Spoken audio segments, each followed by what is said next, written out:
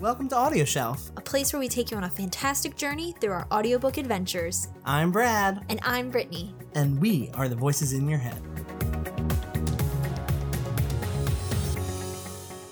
Hello! Hi. I'm Brittany. And I'm Brad. And we are Audio Shelf. Before we start, make sure to click that red button down below to subscribe to our channel and get all the latest episodes. And also hit that little bell so you can be alerted whenever we release a brand new episode. Ooh, fun.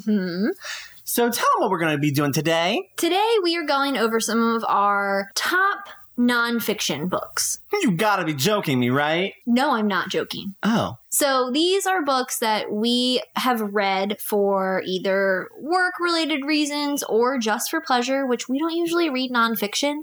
So the list is small.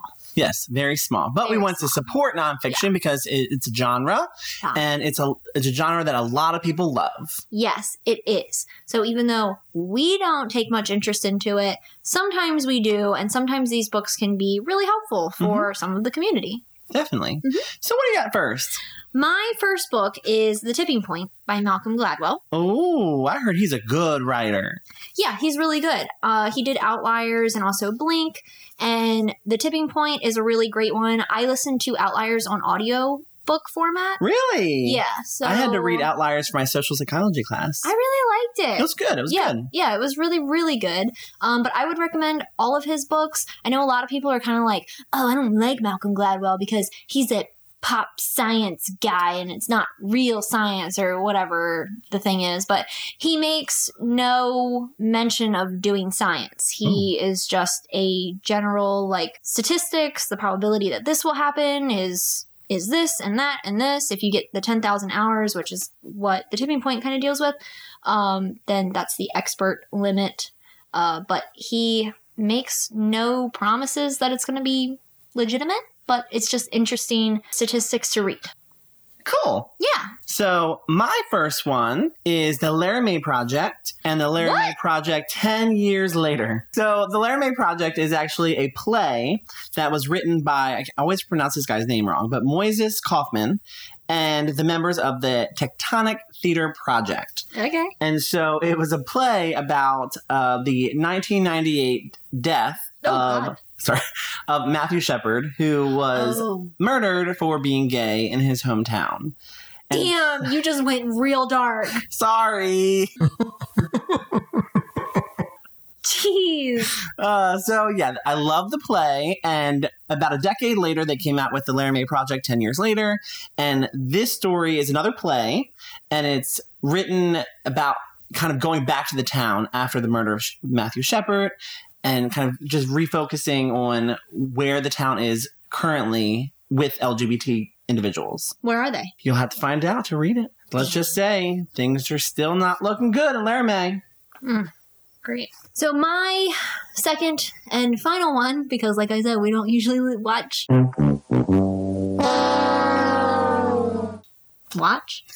We don't usually read or listen to nonfiction, is The Gift of Fear. Oh, I'm scared. Well, you shouldn't be, because this one teaches you how to survive different scenarios. Oh, that sounds interesting. So I actually got this book for a birthday gift one year, and it's a really interesting read. It's very quick. It was highly recommended. I have a lot of, like, weird anxieties about things, and so this kind of calmed me in ways that I have not been able to be calmed in a long time. It's nice. Yeah. And that's what nonfiction can do. It can change your life in a way that you weren't really expecting it. Yes, exactly. Because you find people who relate to you and that are real, that you can follow up with and figure out where their life went. And that's what is really cool about nonfiction in a certain way. I love how fiction you use to escape, nonfiction you use to figure things out. Yeah. And live in the moment and be real with real life stuff. Yeah. And a book that we don't have in a physical format or in the audiobook format is one that Brad listened to. Hamilton. Hamilton. Yeah. It was a great biography of Alexander Hamilton, which is, of course, the book that they based the musical Hamilton off of. Yeah. And it's narrated by Scott Brick. Yes. He has such a good voice. Very good. We've heard some different books from him, and it's just, oh my God, always so good. But the audiobook is like 24 hours long or something. It was like a long audiobook.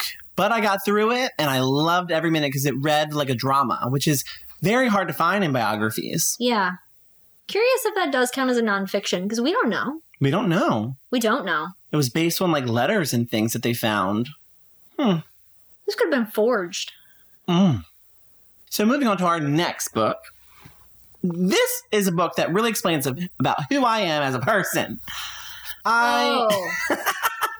So I love TV, and one of my favorite TV shows is Ally McBeal. And my friend bought this for me for a birthday gift one year, and it's called Beautiful TV, The Art and Argument of Ally McBeal.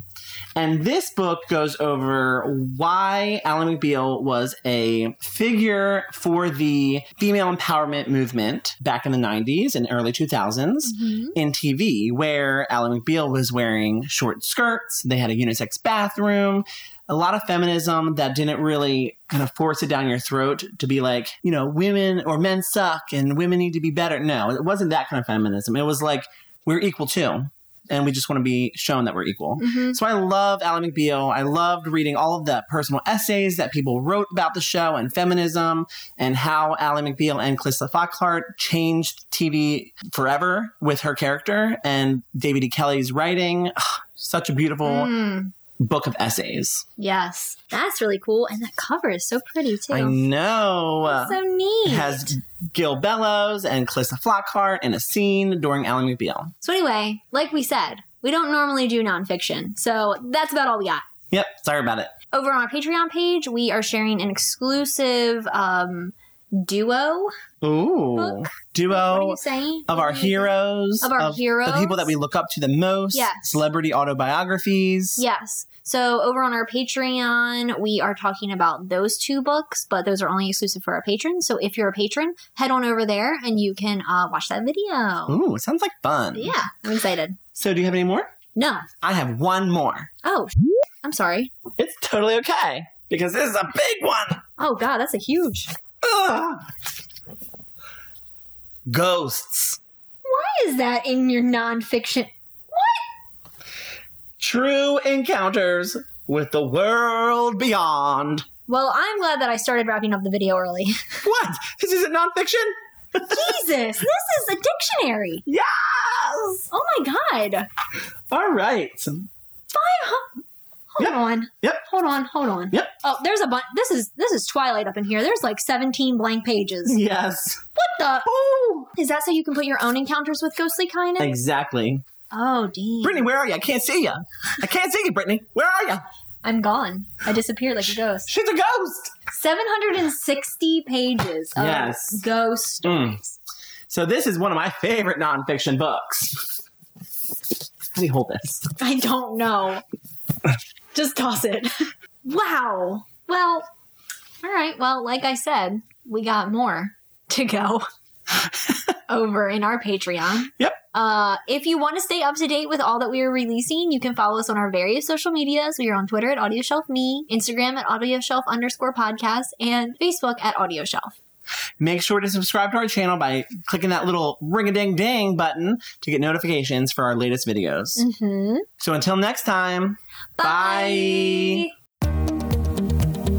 This has been AudioShelf, where we release new podcast episodes every Monday and Thursday, and YouTube reviews every Wednesday. If you want to stay updated, listen to previous episodes, or suggest audiobooks for us to feature, visit us at audioshelf.me. We are Brad and Brittany. Thank you for listening.